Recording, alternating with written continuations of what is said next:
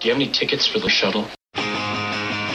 Listen, all you New Yorkers. The reason I live in New York City is because it's the loudest city on the planet Earth. So loud, I never have to listen to any of the shit that's going on in my head. Yankees suck! Yankees suck! 3-run home run for Buffington. The Yankees now lead by a score 3-2. The Red Sox never let you down.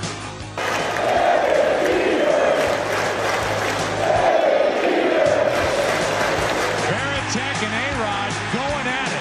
New York! How do you like them apples? Yes, sir. Glory, glory, hallelujah, everybody. Happy 4th. Hope you've had your share of watermelon and fireworks. Hope you didn't blow any major limbs off. Hope you had a nice barbecue. Burgers, dogs, baseball, apple pie, Chevrolet. Welcome to the Shuttle. This is Dave. Mike, are you still here? I am here, and I am dreading this. Happy 4th. Happy Dreading. 4th. Happy 4th to you. Happy 4th. You have no idea. It's been an unhappy few weeks since we last spoke, David, and I'm just not feeling the joy. I have no idea what you're talking about. Wait a minute, maybe I do. Let's take a trip back to the last edition to the Shuttle and listen up. Milt, see if you remember any of this.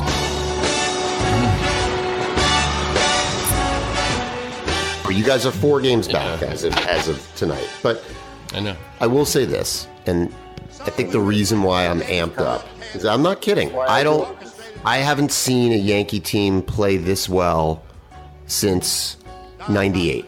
I'm dead serious, and I know it's a short thing, and I know we won the World Series in 2009. These guys look great, almost top to bottom, and I know and you know what's going to happen. They're just going to rip my lungs out in July, and this whole podcast is going to turn into a friggin' sob fest, crying, why have they done this to me? You're going to mock me, and the Red Sox are going to win the fucking World Series. I know it. So just give me the goddamn moment. There we are. Will you stop? You're talking over yourself. Will you stop? Good God. Just allow me to shove it in your face for a few minutes. And you're shoving. And I knew it was going to come. And shoved it in your own face. I think it actually was the night of our podcast that the Yankees hit their peak. And it has been absolute catastrophe ever since. Seriously. I think we're 3.5 games back. And we were 4 games up. Well, that was we had a little bit of a longer hiatus than you and I would have liked, but it's only been between 2 and 3 weeks, like 2.5 weeks maybe. Yep. And you but it should be worse. It should be worse. It could be worse. Yeah, it could be worse. I think the Yankees have lost 15 of their last 21 games. I mean, that's just. Ugh. And just as a capper, I hope you noticed that our own Dusty Two Sacks, Dustin Pedroia, the Laser Show, as we call him in Boston, had a Derek Jeter moment last night. Did you see it? I didn't see it. I saw you posted something on Facebook about it, but I didn't. I was not in a good Wi-Fi zone, so I couldn't click to see the video. What happened? So this is what happened. It wasn't. Obviously, it's not a playoff game, but harken back to Jeter's the flip. The flip. The almost inexplicably wise. How did he get there at that moment? Flip against the A's, and they tag out Jeremy Giambi at the plate and all that. Legendary play. Great play, I admit. Heads-up play. So last night, key moment in the game, a guy I don't know who it was on the Rangers, but he hits a little topper to third base. And so our guy, I think it was Marrero, charges and throws errantly. So he throws it by the first baseman. So the Rangers are going to get, I think, the go-ahead or winning run in scoring position. The guy takes a couple strides towards second. Pedroia backing up the play. You have to picture the angle. The ball is going into shallow right field. Pedroia dives and somehow catches the ball in his bare hand and turns and flips to the first baseman, who tags the guy out.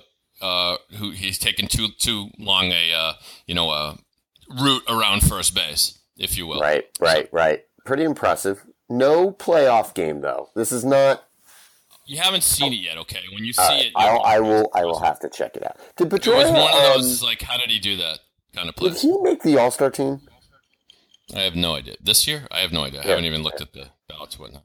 Well, the Yankees have 5 All-Stars, my friend. I mean, clearly we're the superior organization. Hey, Mazel Tov. Enjoy the All-Star game. I hope Aaron Judge wins. I hope Aaron Judge wins the home run derby. That would be good, actually. And then his career's over, right? Swing. The Yankees actually had 2 guys in the home run derby. We've got Judge and Sanchez, so you could ruin our entire franchise in one night. It's perfect. That's the idea. Wait, let's just while we're here, let's check the Red Sox score. Yeah. Alexa, what's the score of the Red Sox game? Oh, she's online here. Hold on a second. At the moment, the Red Sox are leading the Rangers 7-0 at the top of the fifth. It's only the top. Well, that's just peachy. So we're going to be 4 games out. It was just bizarre because, I mean, I really did. Look, obviously, I knew the Yankees were on the verge of collapse, clearly. But it was. No, you didn't. You can't have it both ways. You're like, they're playing the greatest I've seen since 1972. It's bizarre. I mean, well, there are some excuses. There are some. They've had a ton of injuries. Literally. I mean, just everybody started dropping like flies. I mean, they have no first baseman, no second baseman. They lost their shortstop for a while. They lost an outfielder. They lost a pitcher. I mean, it's been up and down the line. So they're missing big names. But it's really more than that. They're still scoring runs. Their pitching's just awful. And the worst part is, we've got this Betances-Chapman combination at the back end of the bullpen, which has been locked down and they spent a shit ton of money to re-sign Chapman. They can't get anybody out all of a sudden. And if the Yankees can't close games, they're not going to win because they're not going to have gigantic leads. They're going to give up a lot of runs because their starters aren't great. And they got to save games, and we don't have Craig Kimbrell, and you do. Kimbrell made the All-Star team. I know that. Well, I hope so. He's just he strikes out just about every man he faces. But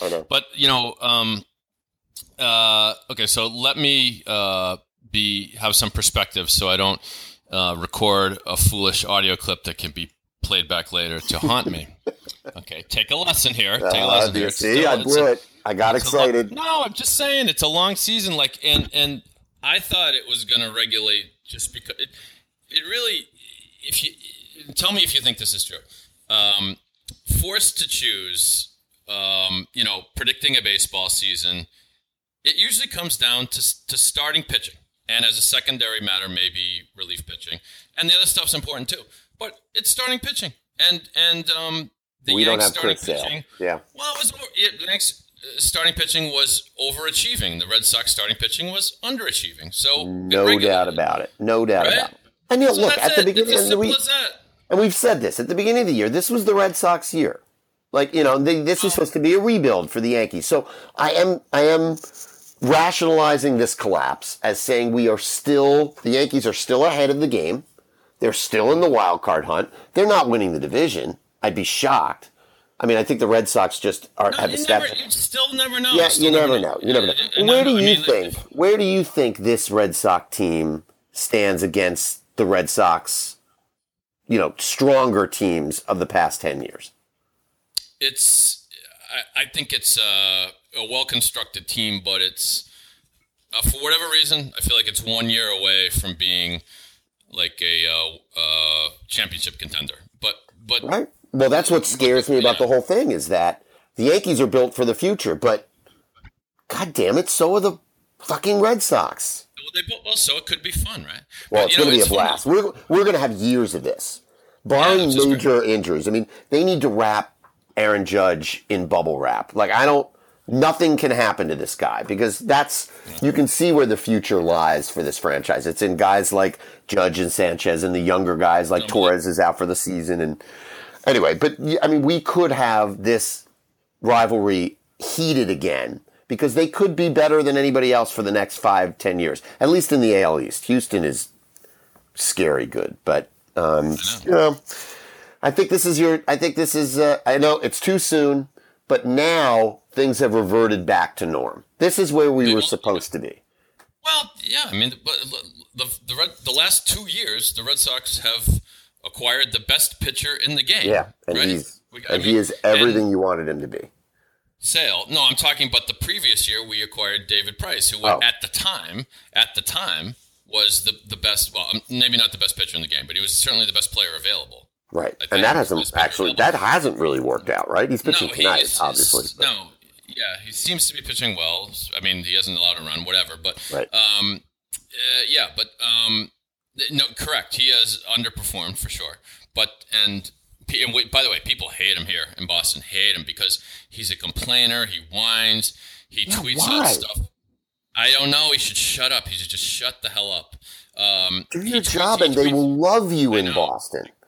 Exactly. He tweets out stuff like, "Hey, it's February. At least I didn't lose a playoff game this month. Ha ha ha."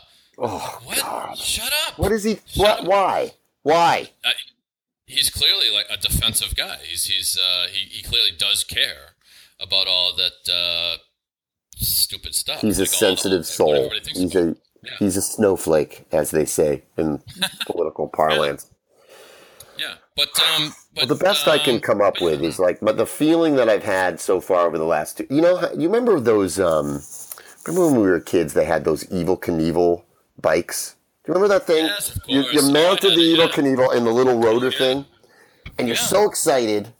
And the Evel Knievel thing, when you first put it together, you run the thing, and it works perfectly, right? And it runs like 3 times. He's flying. He's doing wheelies. It's ideal, and you think you have just inherited the greatest toy of all time. And then before you get to your point, which I think is on the verge of being genius. I know where you're going, but I just want to do the sound effect. It was you revved it, so it was kind of like that's right. That's it. And then you just when it gets up really super fast, you hit the button and it went flying off. Yeah, boom, and it always worked just like the commercial. The first 3 times you did it, right, and then it's over. But that's exactly what happened. I had my Yankees revved up and riding perfectly, just like a beautiful team was constructed, and then it broke. And that's where we are. My Evel Knievel doll has broken. It's a shame. Milt's Evel Knievel doll is ridden off into a bush somewhere and is being molested by a squirrel as we speak. And so sad. So very sad. We're going to clean up whatever technical difficulties we have here on the shuttle, and we'll join you in a moment. Don't worry, Evil's okay. Well, that's not true. He's dead. No, he's dead. Okay. He is dead. Okay. He's dead. We'll see. We'll see in a moment on the shuttle.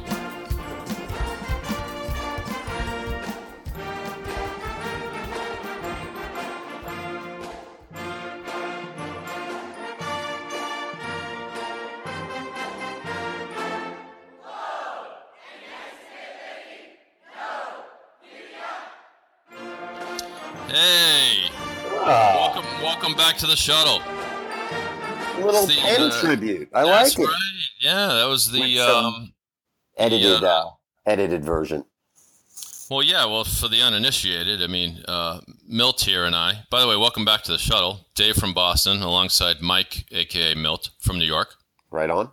Yeah, and we both went to Penn. And that was the Penn Marching Band doing their rendition of Hang Jeff Davis. And always, did it make you a little bit nostalgic there? That song topped the charts in 1937. It probably was. We just increased the age of our podcast audience by at least 20 years. And the shtick in the song was there's a line that says, how does it go? He's my Annie and I'm her Joe, so... Listen I tell him. Yeah. Whoa, any ice today, lady? No. Giddy up is the line in the song, Giddy Up. But at Penn, all the students scream, fuck you. And I searched, because that's so funny, because we're in college, and we're going to drop in there. And I searched online for a version with the swear word, could not find it. They all say Giddy Up. Yeah. There is joy to be taken in screaming fuck you in a crowded public facility, and not being chastised for it.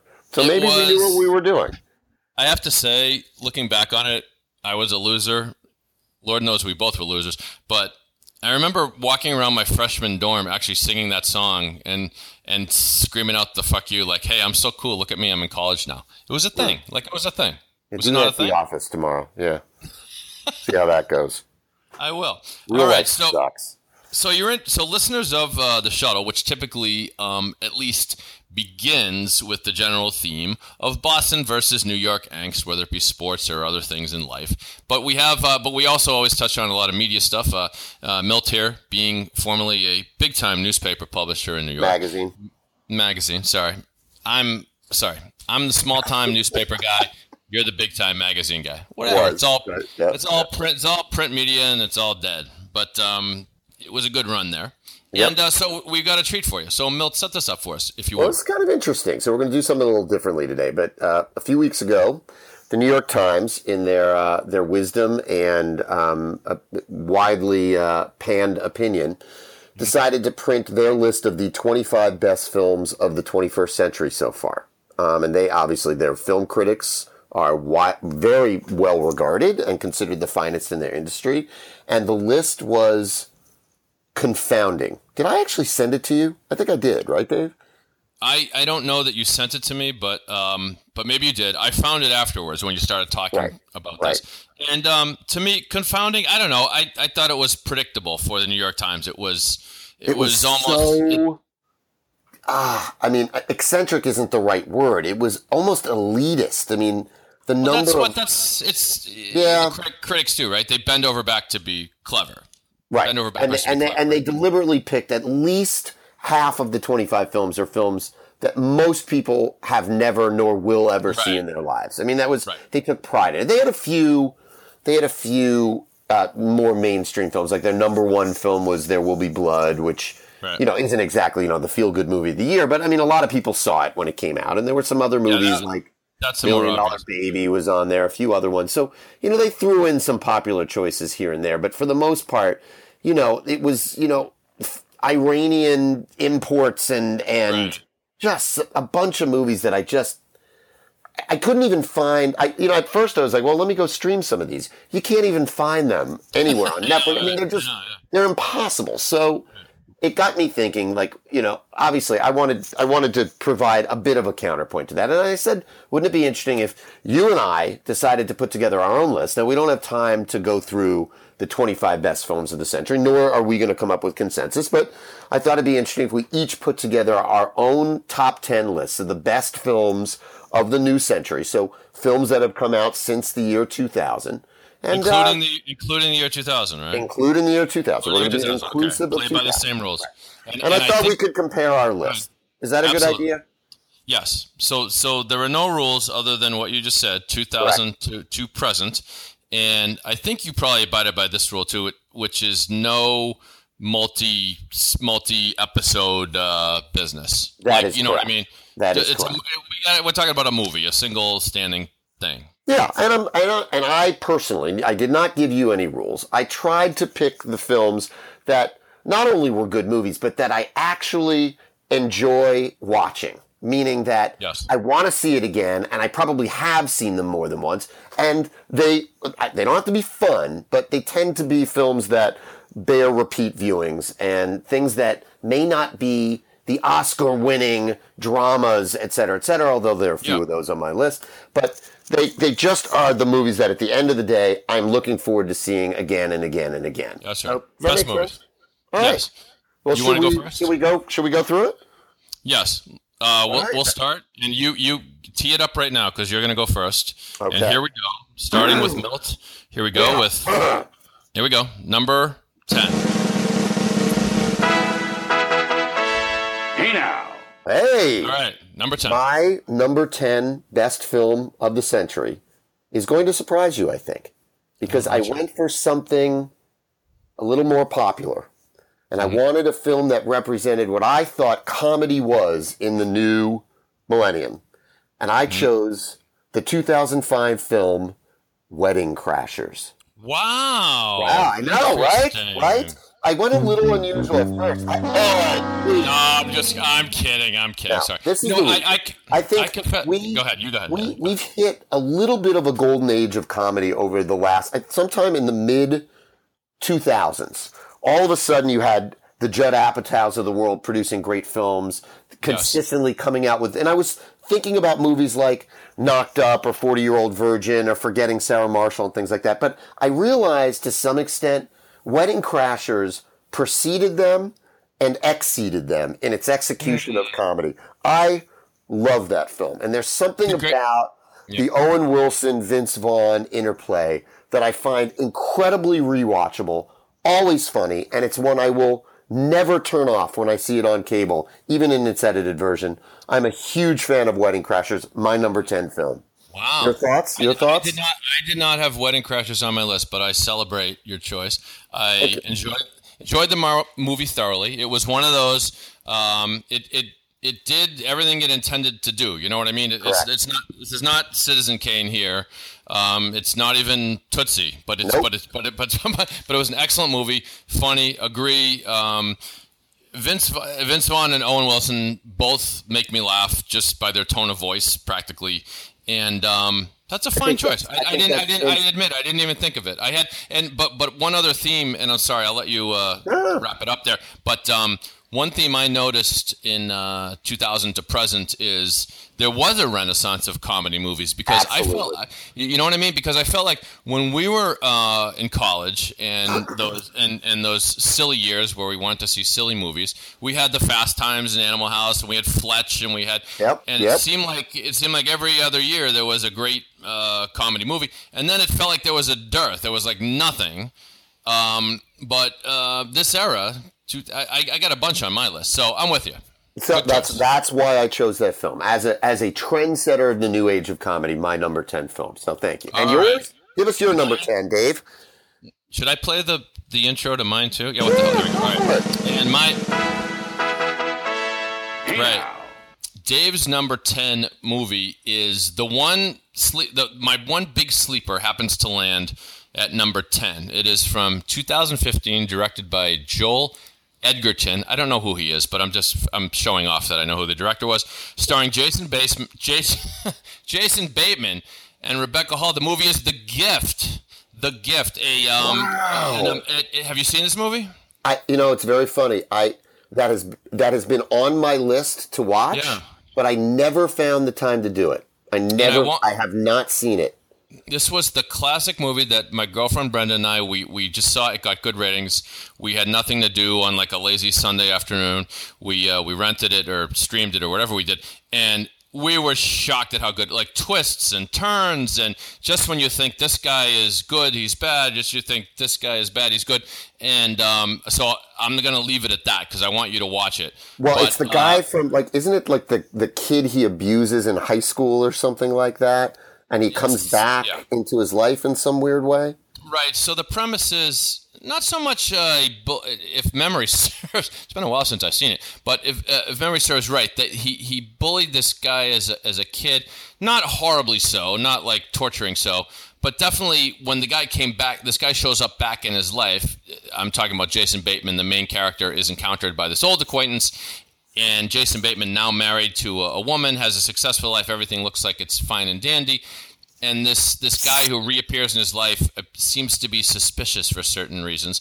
And it just kind of unfolds from there. And I'm amazed, though. Yeah, I just checked. It is available to stream on Showtime. Yes. It's on iTunes. It's on Amazon. I got to go check this.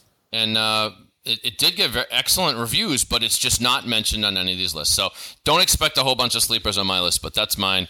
Number 10, The Gift from 2015. Stream it now, everybody. You'll enjoy it. Okay. I'm kind of psyched I got one I need to watch now because I figure I've seen most of these already. But why don't you give us your number 9 now? We'll do this in snake order. Really? Yeah. Okay. Well, let's snake it. I still get the drum roll. Yeah. Oh, I got the abbreviated drum roll. You know what? I want the full drum roll. Here we go. All right. Number 9. I made that myself, and I forgot about the hey now. Number 9 on Dave's list of top movies of the century from 2004, starring I forgot what his name is. Giamatti. What's his name? Paul Giamatti. Paul Giamatti. The movie is Sideways. Love this movie. It's maybe a theme here for me so far anyway. It's not a big story. It's a small story. Absolutely loved Thomas Hayden Church as Paul Giamatti's ne'er-do-well friend. It's a very odd thing in that they basically go on a 2-person bachelor party to the wine country, which seems to make no sense. But I love all the little personal crises that happen in this movie. Again, it's a small movie, terrifically funny moments from Hayden Church and from Giamatti. Sideways. There you go. Sideways was on my honorable mention list, prominently featured. So we align there. I think that movie, first of all, basically killed Merlot in this country. Yes. Because the lead character, Paul Giamatti's character, is a wine snob, and at one point says, "I'm not drinking any fucking Merlot," and apparently that actually made Merlot sales in the U.S. drop for about 5 to 10 years. So absolutely true. I talked to the proprietor of a wine store, a guy who really knew what he was talking about. And as a lark, I said, so after that movie, did Merlot sales go down? And he said, can I tell you? They plummeted. I said, are you serious? He said, yes. Because it was no longer Vogue. Merlot was no longer Vogue. That's a good point. Good point. So I love the film and I love the choice. Okay.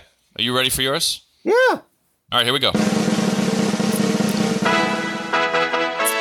Hey now. Number 9 for Milt. Well, Dave, I wanted romantic comedy to be featured on my list somewhere. Now, I didn't want to stick with genres, but as I started thinking about this film, it's not a film that you would consider a classic masterpiece, and yet every time I watch it, I enjoy it. I enjoy it in the company of my wife. I laugh. I don't cry. But it's just a film that I thought was terrific. I had debated the movie 500 Days of Summer as my choice for romantic comedy, but at number 9, I chose against it. And at number 9, I chose the 2011 film Crazy Stupid Love. Oh my God! Wow! Wow! Right? Haven't seen it. Wow! You have not seen that film? No. What? This is Drew Barrymore and Adam Sandler? No. How dare you? I don't know. What's Crazy Stupid Love? I'm way off. What is it? Steve Carell, Ryan Gosling, Julianne Moore, what's her name? La La Land, Emma Stone. Emma Stone, yeah. And it is a film in which Steve Carell plays an older gentleman, our age and whatever, whose wife leaves him for another man who happens to be played by Kevin Bacon. Right. And Ryan Gosling, who is a smooth womanizer, takes Steve Carell under his wing and basically reinvents him and shows him how to recapture his manhood. And all kinds of triangles start to develop. But it is funny, it is poignant, it is sweet, and it is a movie that I will tell you right now, you and your girlfriend need to get together and watch post-haste. Because I think you will find it one of the most charmingly original and funny movies you will ever see. And that's how much... It's, again, not this is not a classic masterpiece, but it's a film I do not hesitate to watch multiple times, and it always puts a smile on my face. So, Crazy Stupid Love. I like the choice. Like I said, I haven't seen it, but I like it, and I will float this out to the crowd. Could Steve Carell make a second appearance on the list this evening? You're betraying this, but I believe. Don't give anything away. I believe Steve Carell may be the most important actor of the 21st century. Wow. It's a bold statement, my friend. However... important actor, maybe not. But Steve Carell is one of those guys. Yeah, I love the man. By the way, from Marshfield, Massachusetts. He makes every film he's in better. It's simple as that. Simple as that. Wow. Okay. Love the guy. Anyway. We're through the looking glass here tonight. All right, so we're up to number 8, and it's your turn. So yes, here we go. Number 8 for Milt. I went a little more classic Oscar with my number 8 film. The 2001 Best Picture winner, called A Beautiful Mind. Oh, wow. Russell Crowe, damn it, as a. No, damn it! I forgot it on my list. Russell Crowe plays an eccentric math genius who struggles with demons as he tries to maintain a loving and faithful relationship to his wife, played by a gorgeous Jennifer Connelly, directed by Ron Howard. There's something about that film that always grabs me emotionally. It's got twists that I didn't anticipate, and even now that I know what those twists are, it's one of those films that you can sort of spot the clues being given to you, almost like The Sixth Sense used to be, where they were sort of giving you those clues. Well acted, incredibly directed, powerful story, which happens to be true. Loved that film. Loved it. Not much else to say. Won Best Picture, but it's a great movie. From 2001, was that? Did you say? 2001, I believe. Yeah. Yeah. I'm okay. So I'm gonna totally come clean and say my research failed me. Did not some of this and going back to 2001. It was, I don't know if you noticed this. It was all like, wait a minute. Well, I got to include that movie. Wait, that one's 1999. Okay, that one's 2000. Brutal. It was whether. So I think I just forgot that Beautiful Mind was of this century, and unbelievable film. Unbelievable film. Yeah. To me, a great historical film. Is one where it makes you go, oh my God, did it really happen like that? Yep, you know, yep. And by all accounts, obviously it's glamorized a little bit, but obviously it did. And fantastic movie, made you think. I support your choice 100%. There's no way his wife was as hot as Jennifer Connelly, right? Well, Jennifer Connelly is about as high on the scale as it could possibly get. And yet she won an Oscar, so there you go. For that movie she did? I think she did. I know she was nominated, but anyway. All right, look it up. Yep. All right, we're gonna go still on number 8. David. Dave's number 8. Hey now. Well, we're not going highbrow with this one, but it is probably for me one of the most seminal comedy of its generation. From 2007, starring Jonah Hill, the creation of Seth Rogen and his buddy Adam Goldberg, I think. Superbad. 2007. Wow. Superbad. Yeah, just for me, this movie was the return of the laugh-a-minute comedy. I mean, the writing in this movie is fantastic. Everything between John Cera's character and not Seth Rogen's character, the character based after Seth Rogen, played by Jonah Hill, was phenomenal. There isn't much of a story to this movie, but it is just it. And by the way, Emma Stone's second. That was I think that was that was her she's debut. I think that might have been her debut. Yeah, something close to it. And just any movie that says with lines like, and this is an underrated line, but what was the last time a guy wearing cargo shorts ever got a hand job? I mean, just little lines like that. And then you throw in things like Seth Rogen and Bill Hader as the inept cops talking about how great it is to actually have a gun. It's like having a second dick. And just totally over the top, ridiculous stuff. But I love Superbad. Yeah, and I salute the choice. It wasn't on my list, but like I said, I mean, it's part of that genre of comedies that sort of re-symboled the reemergence of comedy in film. Can have no complaints. Michael Cera is one of the great underrated. Sorry, I said John Cera. Michael Cera. Michael Cera. John Cera is his own thing. Actually, I'm a big fan of what was that video game movie Michael Cera made? Scott Pilgrim versus the World, I think it is. Something Scott Pilgrim. Okay. That's actually worth seeing too. But anyway, great film, Superbad. Not on my list, but no complaints there. Okay. Give us your number 7, Dave. No. Oh yeah, I'm up. Hold on. I was checking to see if this was that an Apatow one as well? Maybe not. I think it was Apatow produced, but not directed. Okay. I think he produced it, but I don't think he directed. But that was the film. No, I was really knocked up where you first saw Jonah Hill, but Superbad was his first starring part, right? And now he's a 2-time Oscar nominee. Who would have thought? By the way, points for you. Hold on, I'm giving you the. Where is it? Oh my God! Yeah, okay, that's this for you, Milt. The sound effect isn't working, but you. Oh my God! I'm right. I'm correct. The applause. When you work on a shoestring podcast, sometimes you click and the sound effect appears 12 painful seconds later. Produced by Judd Apatow, directed by Greg, the immortal Greg Mottala. For all I know, he's a genius, but I don't know who he is. But there you go. Okay, so we're up to my number 7, right? Yeah. Hey now. Okay, so Wes Anderson is one of my favorite directors. I had to get a Wes Anderson movie in this because this is his glory era, and there are many to choose from. This is my personal favorite, 2004, starring Bill Murray, Life Aquatic with Steve Zissou. And I know it's not going to be on your list. It's not on most people's list. In fact, most people think it's the weakest of the Wes Anderson movies. To me, this is perfect Wes Anderson. It's quirky. It's ridiculous. Hilarious turns by Bill Murray, by Jeff Goldblum, by Owen Wilson, making his second appearance on the list, I think, if we're keeping track here. Mm-hmm. And just a totally wacky, Bill Murray plays a washed-up Jacques Cousteau clone of sorts, and every line makes me laugh. Willem Dafoe is thrown in here, and what's her name? Oh my God, who's Morticia Addams? What's her name? Oh, is it Christina Ricci? Is it or no, the elder Morticia. Now I'm blanking on her name.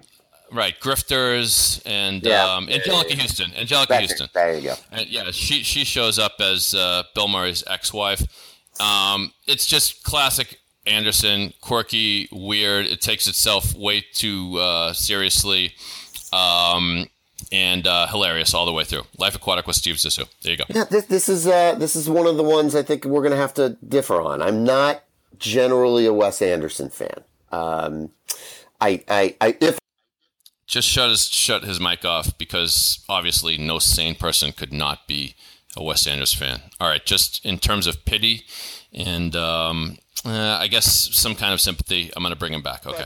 All right, you're back. You're back. Just I would have gone Rushmore if you had forced me to take him one of his movies, but he just never does it for me. He's a little too he's got this. He's an auteur, right? He's got that sort of Woody Allen. It's a Wes Anderson movie.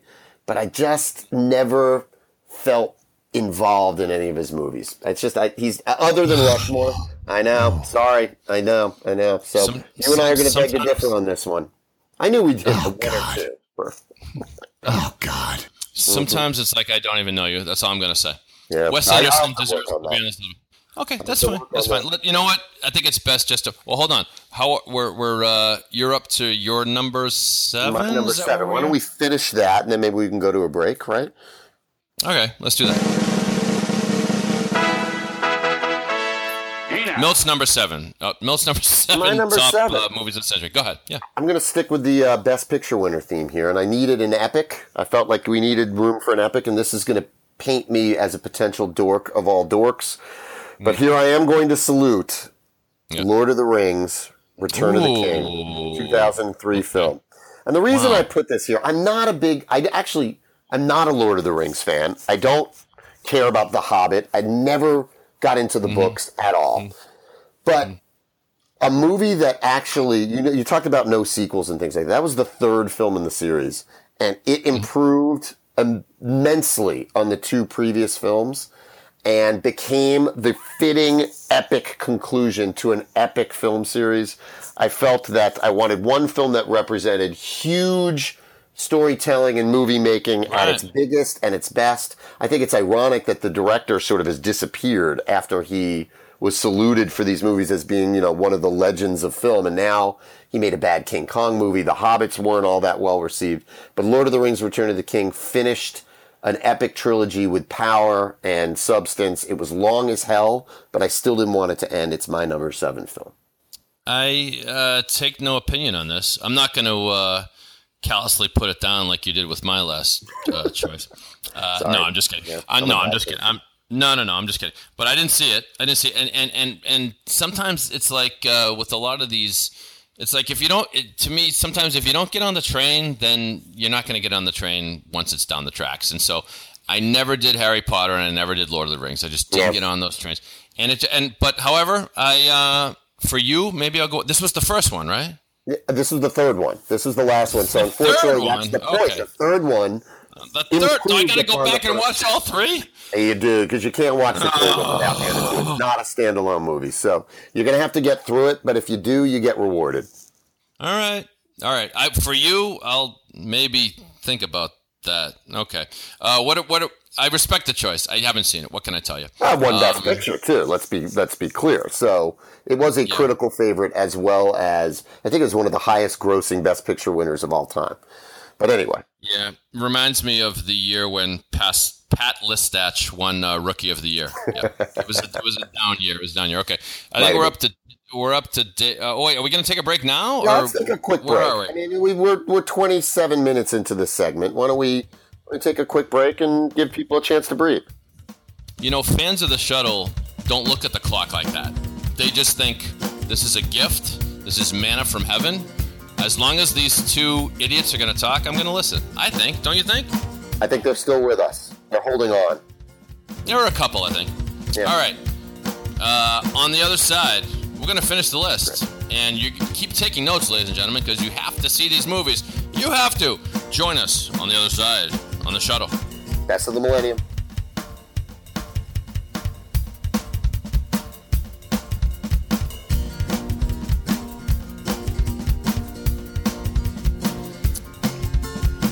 And, yo, what's up, everybody?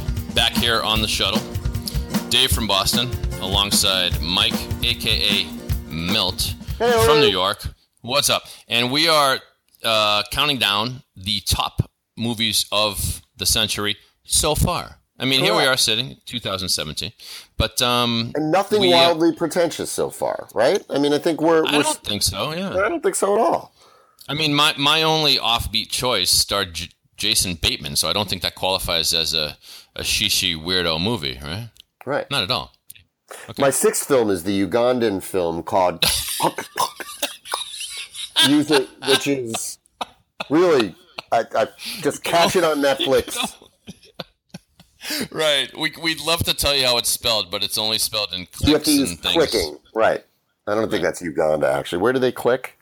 Let's be sensitive to all languages and all things like that, and let's move along. Yes. Except I think we do need to check the Red Sox score. I think it's important.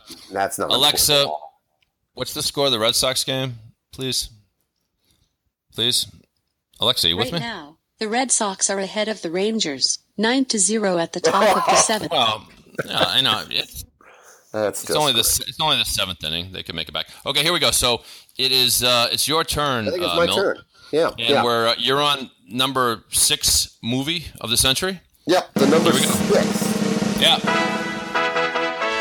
Hey now. My number 6 film actually salutes an entire studio, but I'm choosing the 2004 animated film The Incredibles. Whoa! As my number 6 film. Now look, Pixar has to be on this list. It absolutely has to. Mm-hmm. And I could have chosen 2 or 3 films. They definitely cracked my top, 100 films of the millennium, whatever. But movies like WALL-E and Up and even the one from a couple of years ago, Inside Out, amazing, amazing films. But I remember watching The Incredibles in the theater with my young son, who had just it was one of his first films of all time. And I almost forgot that I was supposed to be watching my son because the screen had me enraptured. The story, the animation, the action, The Incredibles took me into a different universe, and it made me laugh and yet keep me riveted at the same time. Truly one of my favorite films of the last decade. I enjoyed it as well. Enjoying a little Incredibles theme song as we discussed. Yeah, fantastic movie. I can't dispute your choice. I celebrate your choice. All right, enough. Alexa, if you had to pick a Pixar movie, would you have gone with a different one? Well, let me just ask you this, just so we don't have to waste. Do you have any more animated movies on your list? I do not. Okay, so I don't. So I left off all. So the animated movie that would have made my list, I actually don't think is a Pixar. It's Finding Nemo. Is that? Was that no, Pixar? That's Pixar. Absolutely. Pixar? Okay, absolutely. Okay, so that was just missed my cut, and just because there was no music in Nemo. There was the animation was just kind of what it was. But I just loved how clever the story was. I loved the voices. I loved Albert Brooks. Yep. And so that Nemo would have been my choice. But Incredibles is a wonderful choice as well. Yeah, they're making a sequel. Just inspired. Fuck it all up, but are they really? Yeah, okay. It's coming out soon. But the original is just, I think, a perfect piece of film. Absolutely perfect. So it's on my list. What's your number 6, Dave? That was your 6. So we're up to Dave's number 6. Hey now. Dave's number 6 comes from 2004. I go back to comedy again. I talked about the renaissance of comedy. This one is as quirky as all hell. Napoleon Dynamite. Napoleon Dynamite. Has there ever been a movie before or since like it? Just weird, funny. Just when you thought you'd seen sort of all the tricks in comedy, you get this one. Napoleon's character and John Hader, is that his name? No, I'm sorry, I'm messing up his name. Heder. He hasn't done too much since then, but you had Pedro. Yeah, just every bit of this little lovable story was wonderful, from the tater tots to vote for Pedro to the angst of high school, the dorkiness of high school, all portrayed in just a weird, peculiar way. Original, I just love it. Yeah, an absolute. Napoleon Dynamite. Yeah. Well, that's a good choice. Not on my list.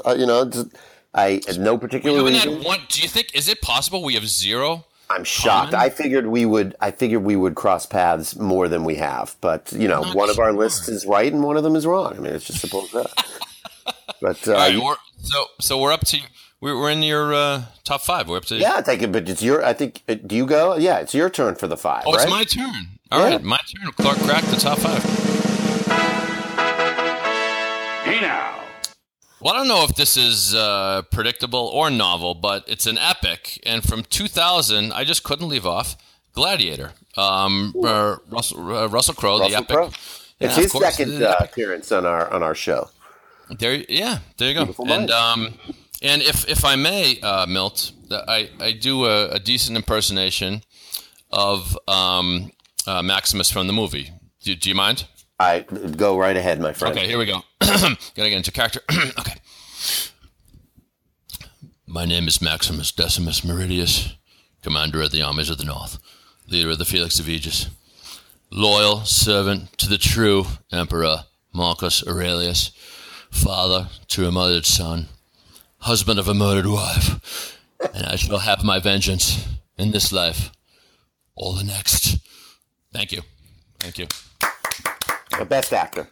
Thank you. You can never take my freedom! Oh, wait, that's the wrong movie. Wrong movie.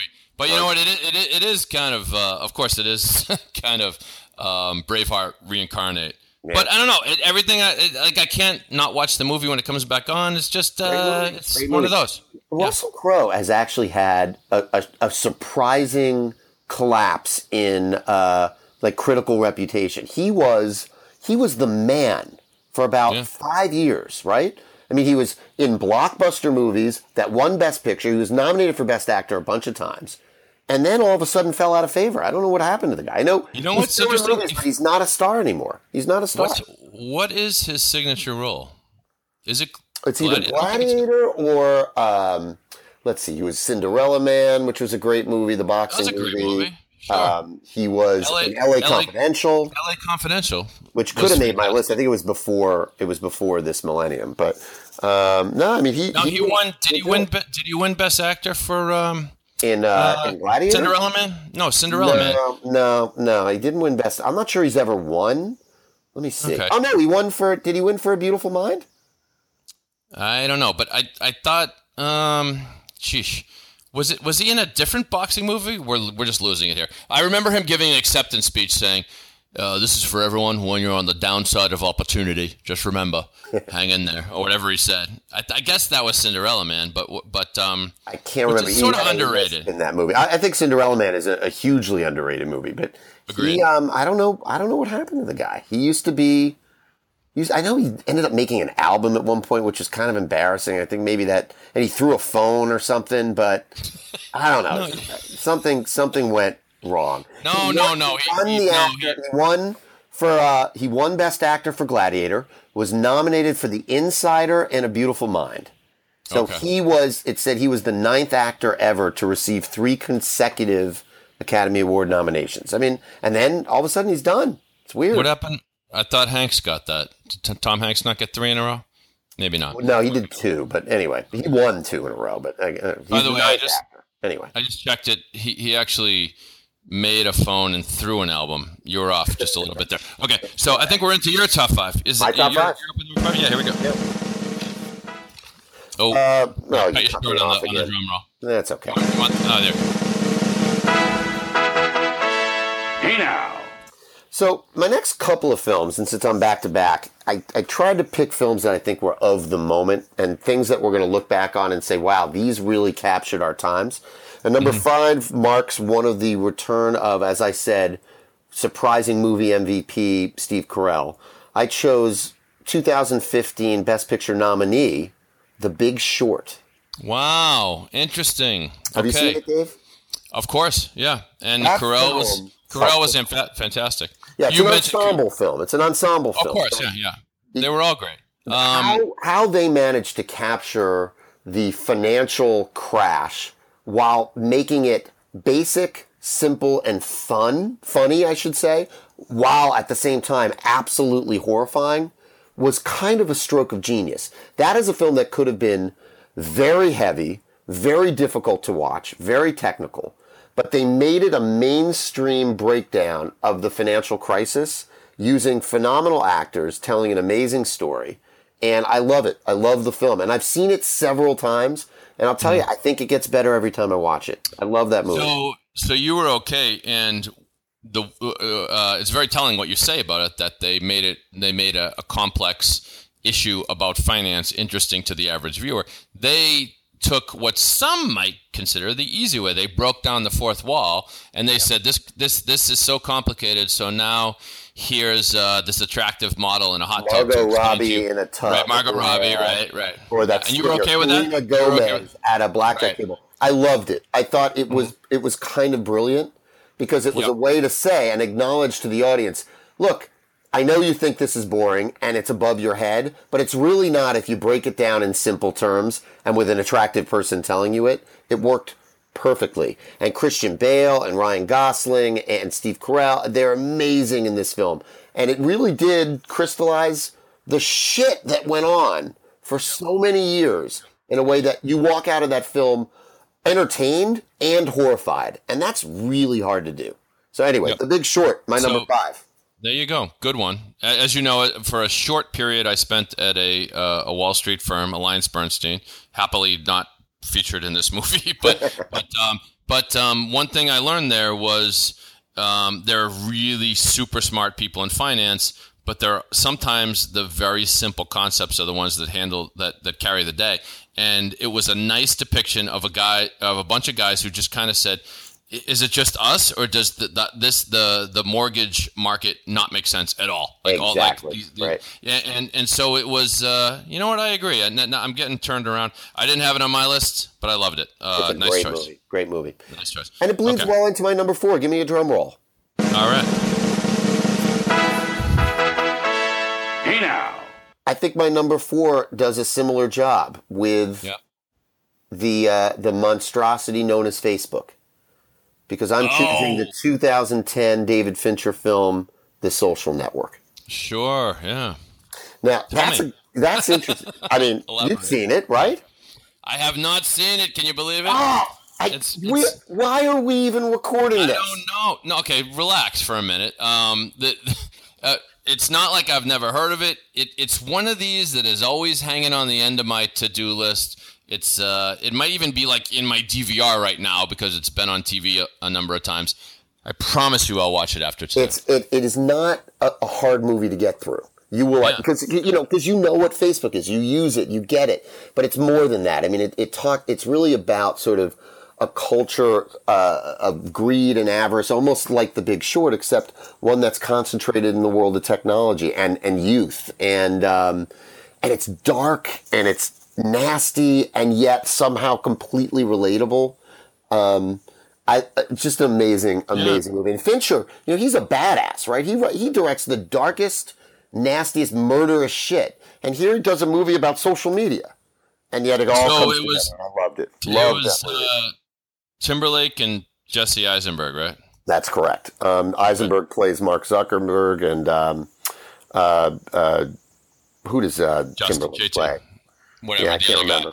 But the Napster guy, whatever. But it's a great movie, Dave. You got to go see it. And it was a Best Picture nominee, but it's one of those movies that I think didn't win awards and yet is going to be more remembered than the movies that beat it out at the Oscars. Important movie and yet completely watchable. Completely watchable. I will get through it, but Jesse Eisenberg might be my least favorite actor of this generation. He's the same in almost every movie. So, and I actually met the guy once. Really nice guy. Really nice guy. Yeah, he was at a film festival that I got to go to, and he was a very cool guy. But his affectations are sort of the same in a lot of movies, but it works better here than it does almost any place else. When you watch it, you'll see what I'm talking about. I'm willing to go with it. By the way, when you drop names, just pick them up as you depart the studio here. Yeah, all right, let's moving on. Your number 4. My number 4. Hey now. Once again, I'm sticking with the theme of the Renaissance in comedy. Pardon me. Need I say more than 2004? I'm kind of a big deal. The Legend of Ron Burgundy, Anchorman. There we go. Will Ferrell's signature performance, and it's a silly movie, but it's I think it's this generation's Caddyshack, if not even better, because the writing's phenomenal. I mean, let's face it, there's not much of a story, but the writing's phenomenal. The ensemble cast is phenomenal, from all the way down to Vince Vaughn, Paul Rudd, and Christina Applegate. I mean, it's just, and for men anyway, who want to quote movies, it's part of what we do. We enjoy funny movies. We quote them back and forth. This one had probably 24 lines that I can still remember off the top of my head. And Anchorman. Paul Rudd, my underrated movie MVP of the millennium. Always phenomenal. Like in Wet Hot American Summer alone, he earns that. But I would have loved to have had Anchorman on the list. You know, I threw Wedding Crashers in there. I was trying not to get sort of, but phenomenal movie. It's on my honorable mentions. So can't complain there. Well done. By the way, here's another little small media tip to those, including you, who maybe haven't seen it. Have you seen, and we probably talked about this on the last podcast and I just forgot, but have you seen the YouTube clip of Paul Rudd and, holy jeez, it is getting late, I'm tired, The Muppets and How I Met Your Mother? I have not. Forgetting Sarah's Marshall. What's the hell the actor's name? Jason Segel. Jason Segel. Thank you. I don't need the first one. Jason Segel and Paul Rudd. They were doing a press tour for I Love You, Man, and they do an interview with a BBC reporter, and they are both stoned to the bejesus. You haven't seen this? I have not. You haven't seen this? Jason Segel and Paul Rudd, completely stoned, talking to this BBC reporter. Usually when people get stoned, it's like kind of annoying. Like, it's like, okay, I get it, you're stoned. They somehow managed to be charming and stoned and hilarious all at the same time. Love it. So if you're listening to the Shuttle now, pause the Shuttle, go to YouTube, watch Paul Rudd and Jason Segel. It'll come up. I love you, man. It's hilarious. Okay. I love you, man. Let's see. I love you too, man. So wait, did you do your number 4 yet? I've done my 4, so you're on 3. We're in the top 3. Should we plow ahead, or should we? Let's plow ahead. Let's plow ahead. Let's rip it. Let's do it. All right. Number 3. I'm finally going to get at least a little bit cultured, although I'm not sure, because anything involving Mickey Rourke maybe does not involve culture. 2008, The Wrestler. I knew you were going there. Oh, man. Great movie. This, to me, was a movie that could have gone completely wrong. And if you read the reports... Now, hold on. Let me back up. The Wrestler, of course, it's a parable of a professional wrestler who was like a big deal, and pro wrestling and all the glitz and glamour and silliness of the whole thing. And then he gets old, and now he's broken down. And, of course, Mickey Rourke, an actor who has, in real life, some of the same issues and challenges, portrays this guy, Randy the Ram, in the movie. And then you got, I'm forgetting everybody's name tonight, his female interest in the movie. Marissa Tomei. Marissa Tomei. Thank you. Yes, the very fetching Marissa Tomei, who is, and by the way, she happens to me. Yeah, and unclothed in this movie for those taking notes. But so let me not belabor it, but let me just say there were reports out there that the first go-round in this movie, they had looked at actors of the likes of Nicolas Cage to play the lead actor, which would have made it cartoonish and sort of silly, which is what you might expect of a movie about a pro wrestler. Instead, it's tremendously introspective. It's moving. It makes you feel bad for all the characters and hope that they somehow lift themselves up. Awesome movie, underrated sports movie, The Wrestler 2008. There you go. Love it. Much more moving than you ever could have anticipated a movie about an 80s wrestler basically to be. Right. Thoroughly enjoyable, rewatchable. Have seen it several times. Not on my list again, but highly recommended. We are. Is there any chance? Yeah, is there any chance we're going to have a common movie? Well, let's find out. Should we find out what my third is? It's not looking good, but let's blow ahead. Here comes number 3 for Milt. Hey now. At the number 3 best film of the century so far, I give you what I consider the greatest James Bond film of all time. At number 3, I give you Casino Royale. Oh my goodness. That is Daniel Craig's debut. Right. And probably the film of the millennium that I have seen more than any other, including my two above. This. I have seen Casino Royale dozens of times, and it is, to me, the finest execution of James Bond ever made. And Daniel Craig cements himself in the pantheon of perfection. Potentially even surpassing Mr. Sean Connery, representing everything that James Bond can and should be. Casino Royale, the perfect James Bond film. So, I know you may think it's a surprising choice. I get it, but trust me, David, you will love Daniel Craig as James Bond after watching the movie. It's a legitimately great movie, not just a great Bond movie, a great movie. I love it. Just answer one thing that has always confused me. I've been a Bond fan, but not a diehard Bond fan. But like I was a Roger Moore guy, and then warmed to Connery over the years. But Casino Royale in the original Bond encyclopedia was like a spoof, wasn't it? Yeah, it was a comedy. It was Woody Allen. Okay. Woody Allen would star it as James Bond, I think, in Casino Royale. So it's ridiculous, but they remade it as a serious film. Okay. It's just great, man. It's got everything you want in Bond. Great poker scenes, too. I mean, it's great. It's just a great movie. Trust me on that. Yeah, they play poker and somehow make it dramatic. Poker, I hardly know her. Oh, there we go. Thanks for stepping on my punchline. Okay. So, hey, we are just really down to the nitty-gritty here. And yet we have no agreement so far. This is amazing. Okay, so let's just review. So we are both huge movie fans, have always been. I respect your opinion. You respect mine.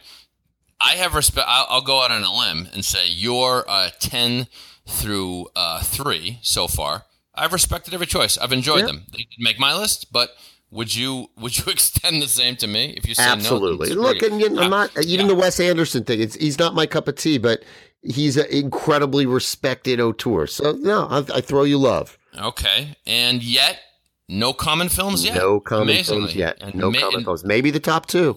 Let's see. Here we go. Number 2 for Dave. Hey now. From 2000, starring Guy Pearce, one of the most mesmerizing, perplexing, complicated, interesting films I've ever seen, Memento. Great film. And if you've seen it, it's about a guy who suffers from short-term memory loss and can only remember the last 15 minutes of his life. And then somehow on top of that, the director makes the choice to shoot it in reverse. In other words, each scene happens in reverse order. And it is much better than the Seinfeld episode where they shot the scenes in reverse. Much better. You know who the director is, right? I'm blanking. Christopher Nolan. Christopher Nolan. That was his big. I don't know if it was his debut, but pretty close. Made The Dark Knight after that. Okay, right. So there you go. And I watched this movie. This was back in the days of DVDs. I bought the DVD. The DVD had all these little extras like clues and stuff to unravel the mystery that you were watching. If you've seen Memento, you know what I'm talking about. It is complicated, weird, makes you think. You have to talk to somebody after the movie to make sure you got it right. And all that to me means a fantastic film. So there you go. Bravo. Memento. Yeah. Loved it. Watched it with my son. That movie may have sparked part of his love of film. That's when we started watching that movie. I think it triggered something in him, and love the choice. Not on my list as well. So we're still clean. Wow, but a great movie. And just one small footnote: a bang up performance by Joe Pantoliano, later famous for The Sopranos. If you're a fan, Ralphie. And lost earlier his famous for Guido the Killer Pimp. There you go, from Risky Business. Absolutely, my man. All right. So here we go. You're up to your number 2, right? Yeah. That's right.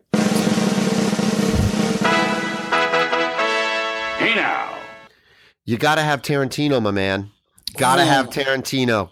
And there were a lot of ways to go here. Pulp Fiction was too early, so couldn't make the list. Didn't make it, right. Was thinking about Volume 2 of Kill Bill, but in the end, my number 2 film of the new millennium is Inglourious Basterds. Oh, great choice. Just missed my top 10. Oh, damn it. I thought maybe we would have been in line there. But you know what? Justice is served, because I thought you were going to say one of the Kill Bill movies or throw them both in. Some people love those movies. I just thought, how many times can you see someone's arm getting cut off and blood sprinting out like a sprinkler or whatever? I loved Inglourious Basterds, but go ahead. It's your pick. Tell me more. 2 of the best long scenes of all time in any movie. The opening scene where Christoph Waltz walks into the milkman's home and slowly but surely draws out the information that Jews are hiding underneath his floorboards. Yep. The long, just dialogue-heavy scene, but you're biting your nails the entire time. Absolutely. And then the scene inside the French bar, where the British and American soldiers are meeting up with their contact. Again, a long dialogue. She's a double agent. Long dialogue-heavy scene that wrings every second of tension. The fact that the scene is significantly longer than most movie scenes are is exactly what gives it its power. And look, I love seeing Hitler getting it in the face. Simple as that. Great film. Inglourious Basterds. Almost my number 1. But I'm sticking it at number 2. Wow. Okay, so and let me continue. Actually, I'm going to go out on a limb here. By the way, there's Brad Pitt again. Brad Pitt and a terrific performance, maybe his best. Yep. Wow. I'm going to go out on a limb. We have not had any agreement, right? I think our number 1 choices are going to be the same. I don't think so. I think it will. I'm going to say it is. No. You're going to say it isn't. Who goes first? It'll blow my... Well, whose turn is it? It's my turn, right? Oh, well, hold on. If we're snaking, it's technically mine, but... It's your turn. Let's stick with it. Wait, you really think? I don't know. Okay, but allow me one more footnote on Inglourious Basterds. Go for it. I totally agree with you on those 2 scenes. I knew exactly which 2 scenes you were talking about. And what's interesting is that first scene, it absolutely edge of your seat, because... So if you haven't seen the movie, like Christoph Waltz is they don't call him the Jew hunter, do they? I think so. Basically the Jew hunter, or whatever. Yeah. And there's a farmer who's not a Jewish guy, but he's a kind-hearted soul, and he's harboring these Jews hiding beneath his floorboards. That actor was phenomenal, and I have no idea who that guy was. French actor. Right? Apparently he's a famous French actor, but I have no idea who he is. Amazing. Absolutely amazing. So convincing and tense, frightening. I mean, unbelievable scene. And I think the film, the ending is preposterous, but it goes. Yeah. It's just an amazing film. That's the only thing that maybe downgraded it slightly was it's easy to kill Hitler. Like everybody wants to kill Hitler, so Tarantino killed him. And did I enjoy that part? Sure. At any rate. Okay, well, it's moment of truth. Wait, who's going now? Am I going or are you going? I think I'm going. Hopefully this is working. Let's stick with it. Here we go. We're up to number 1. Yep. Give it to me. Hey now. The number one film of the millennium, of the century so far. It happened at the beginning of the century, the year 2000. Nope. The film, and I'm shocked it's not on your list. Go ahead. Almost Famous. Oh yeah, okay. So I'm not surprised. Excellent choice. Excellent choice. It's just. I think it's a perfect movie. It's a perfect movie. It's very good. It is. It manages to be deep while being pretty popularist. It is Cameron Crowe's finest moment, and boy, did his career go downhill after that.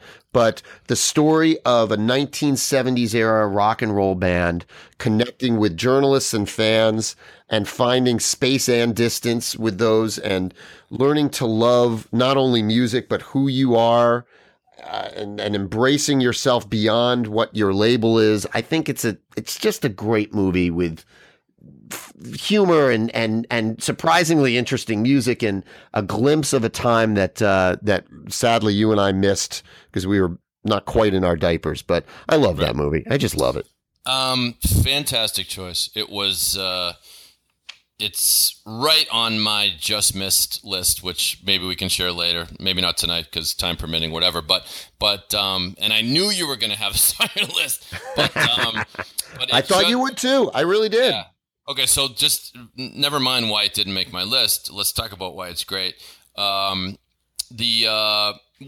great about it is it managed to be a great movie without a prototypical marquee star in the movie, right? Billy Crudup. I mean, Billy Crudup. Who he hasn't done too much. He cropped up in a movie I just saw recently.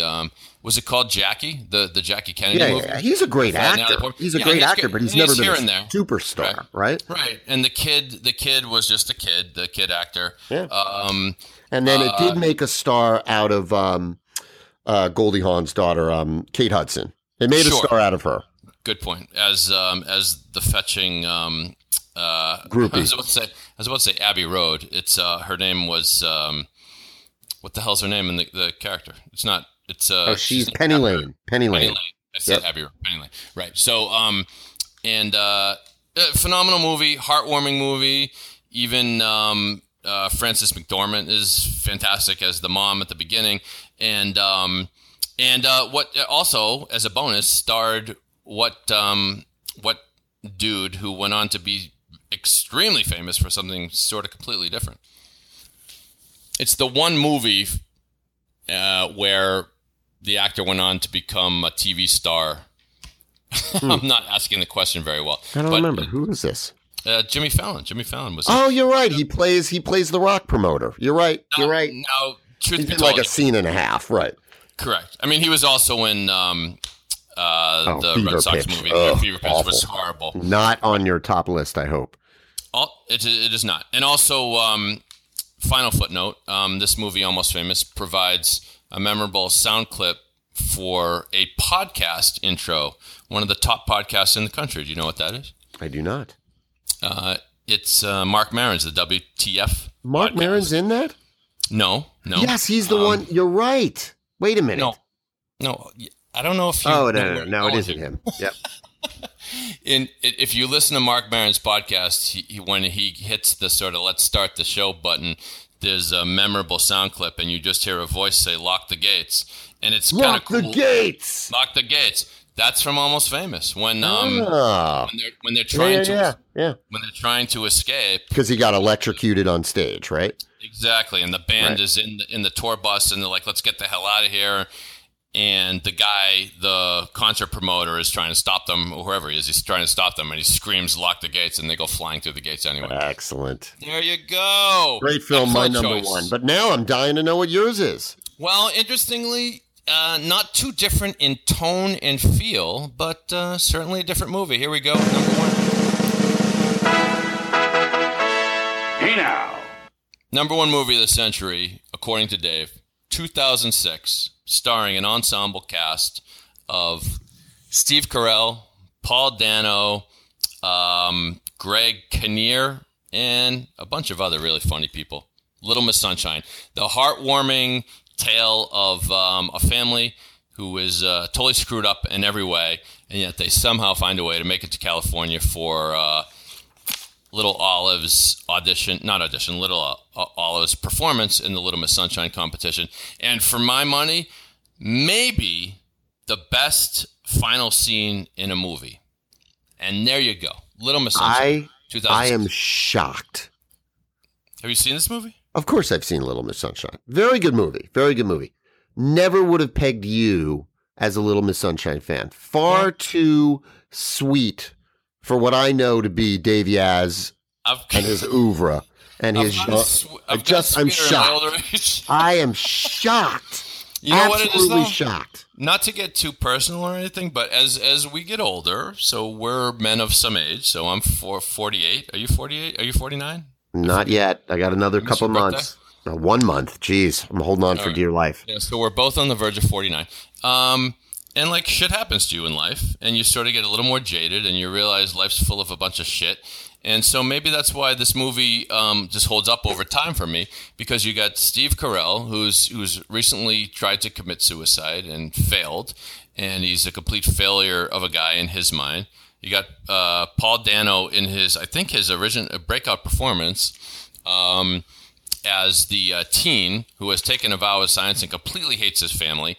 Alan Arkin. Don't forget Alan Arkin. Oh my God, the brilliant I buried the lead. The brilliant Alan Arkin as an aging heroin addicted grandfather, and Greg Kinnear, who is this pathetic, down on his luck, like inspirational speaker who can't get his book sold.